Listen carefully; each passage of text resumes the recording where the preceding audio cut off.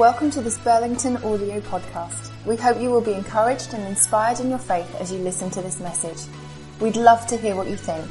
Please be in touch with us through the website. More information and many more podcasts are all at burlingtonbaptist.org.uk.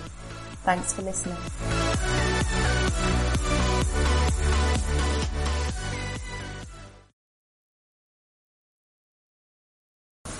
Our whole Christmas theme has been invited. Because at the heart of the Christmas story is this incredible invitation that went out on the one hand to shepherds, local, poor, uneducated, and on the other hand went out to magi or wise men, very highly educated, rich, wealthy, influential, yet ethnically and culturally different. They couldn't have been poles apart. They couldn't have been at different ends of the spectrum, and yet together they came as a reminder to us all that everyone is invited. Whatever our economic, social, religious, cultural, relational background, this is our story. Not just theirs, but ours. I'm invited, and you are too. There's a thrill, isn't there, to be invited, a joy to know that someone thought about you and included you when the invitations went out. But universally, when we're invited, we want to know a few things before we're sure, confident that we will accept. What will it be like? What will happen? Who will be there? And will I fit in? That last reading we had from the book of John, who was written, no surprise, by a guy named John. And he described what it was like to respond to Jesus' invitation. You see, John was probably Jesus' closest friend. If anyone had seen and observed Jesus up close and personal, it was John. John was with Jesus when Jesus was happy, when he was sad, when he was thrilled, frustrated, angry, disappointed, grieving, expectant. John was there when Jesus spoke to the poor people and the rich people. He was there when Jesus interacted with the religious and the non-irreligious, or the irreligious. He was there when they touched people who were sick and embraced people who were full of joy. John saw it all. And he wrote these words to sum up what it was like to say yes to the invitation to be with Jesus. We have seen his glory, John wrote. The glory of the one and only Son who came from the Father, full of grace and truth. We've seen his glory. In other words, we've seen his wonder, his mystery. We've seen something altogether other, something transcendent, outside ourselves. We've been awakened to the extraordinary in the midst of our ordinary. Jesus invites you to discover that there is so much more. We've seen his glory, his wonder, his mystery, his altogether other. And who isn't interested in something extraordinary? In each one of us is a longing, a desire to connect with something that is richer, deeper, wider, bigger than ourselves. We carry a longing deep inside that instinctively knows the answer to certain questions. For example, is life just about the daily commute, paying the bills, comparing the market, and cleaning the house? No. Something instinctively rises up and says there must be more to life than this. Or is my life simply the sum of tasks between Netflix or Prime? We know the answer. My life is surely more than that. And so we chase after mystery and wonder If we could travel the world, we probably would, chasing one experience after another. But mostly we're resigned to live vicariously through the adventures, the travels, the experiences of others, be they real or imaginary. The Star Wars phenomenon, an archetypal example of our unmet longings for more. The deep desire we carry to find meaning in our identity connected with something beyond ourselves. And John says, do you know what? When we met Jesus, suddenly we were connected with the other, with something beyond ourselves, a mystery, a wonder, and we can say that we've seen his glory. This year, in our Burlington family, we have seen and experienced that kind of wonder, that glory in many people's lives. So just last week, 7 days ago, when Claire stood here and said to the people who had gathered, can you write down a prayer that God has answered over this last year? And all over our church, people furiously began writing. Has God been at work? You bet. And so over this last week, we've written some of those up and placed them on stars, which are just outside that stained glass window there, the other side of the window from here.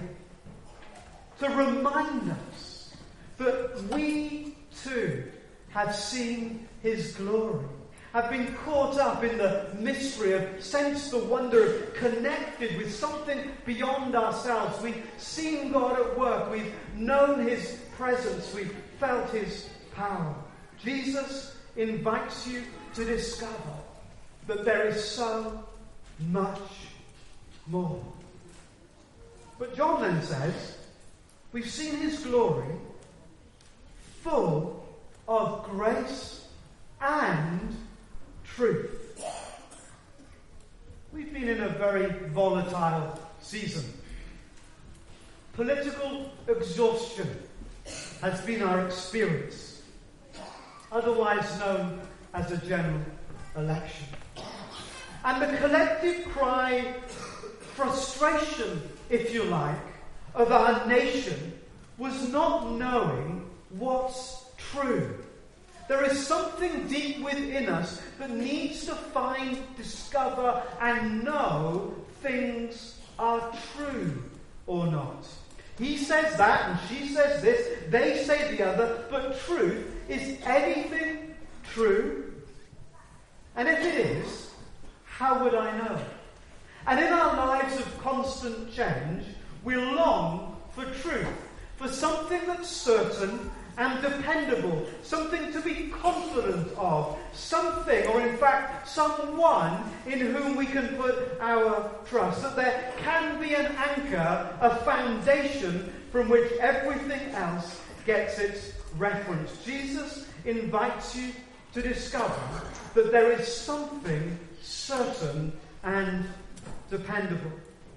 And as you read the answers to all of those prayers up on the window outside, you will hear of people talking about the discovery, but in the midst of circumstances that were utterly uncertain, there was a truth, God's truth, something that was certain, that was reliable, that was dependable, a constant and unshakable reality through difficult times of ill health, through difficult decisions to be made, through anxious or traumatic moments. Putting the stars in that window was genius. It reminded me of where we get one of our Christmas traditions from. We put lights in many of our windows to shine not into our homes, but outside. They are a gift, if you like, to the world.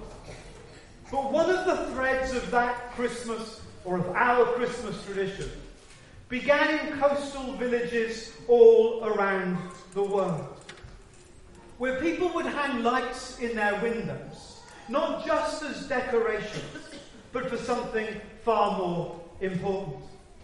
For coastal villages all around the world, they would hang lights in their windows for the ships out at sea, the fishing vessels working through the night, boats just needing to find their way home. In a world without GPS, these lights on the shore were sometimes the only thing that was sure and certain. When the storms flew and the darkness fell and all sense of direction was lost, the constant lights would always guide them home.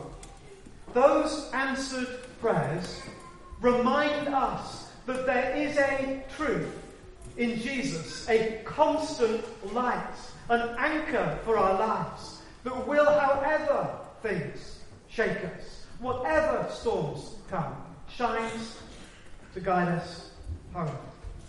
We are desperate to have confidence, to have hope. And Jesus invites us to discover that some things are certain and dependable.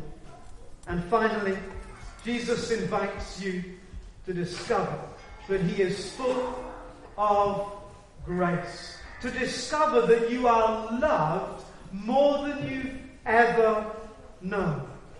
Grace is a love that's unconditional. Or perhaps a better word is grace is a love that's unstoppable. You cannot stop someone loving you. That's grace. It's a love that you cannot fight off, you cannot run from, you can turn your back on it, but it's still there, you can despise it, but grace just keeps on loving. And John says, when we were invited to Jesus, we discovered a love that was unstoppable. We couldn't earn it, we didn't deserve it, but whatever else we could do, we simply couldn't stop it. This irreversible, irresistible love of God that just kept coming. And as a community, what unites us is that we have discovered this love that is unstoppable. A love that accepts us, a love that welcomes us, a love that envelops us, a love that is magnificently wide and endlessly deep, a love we were made for, a love each of us needs. Sometimes there are moments that crystallize something. And this last week, someone wrote on our Facebook page something that for me crystallized in just a few sentences everything that we as a church are about. This was written by someone we've got to know and love just over these last 12 months. I just wanted to say a massive thank you to Burlington. Not only for welcoming me into your church, your home, your lives, but also for making me see that I do belong. And I do have purpose. And I am loved. You've helped me come back to God and begin to heal and rise in strength and character and faith. Big love to Chris, especially. Such a blessing to so many of us. Jane Hewson, you're a very lucky angel. Chris and Jane are married. That's the backstory. Anyway, wish you all a very merry and blessed Christmas. I do belong. I do have a purpose. I'm loved.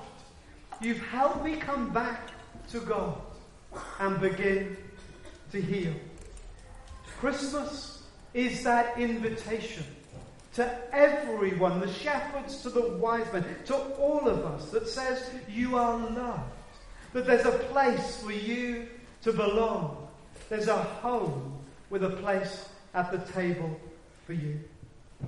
In so many ways, do stop and read as you grab a coffee and cake afterwards. In many ways, we've seen the glory this last year, embraced the wonder and tasted the mystery. We've discovered the truth in shakeable times that some things are just unshakable. And we've received the love that just never, ever, ever, ever stops. And as a whole family here at Bullington, we're on that kind of journey. The discovery of the other, the things that are certain, and the love that never stops. And as ever, we invite you to join us.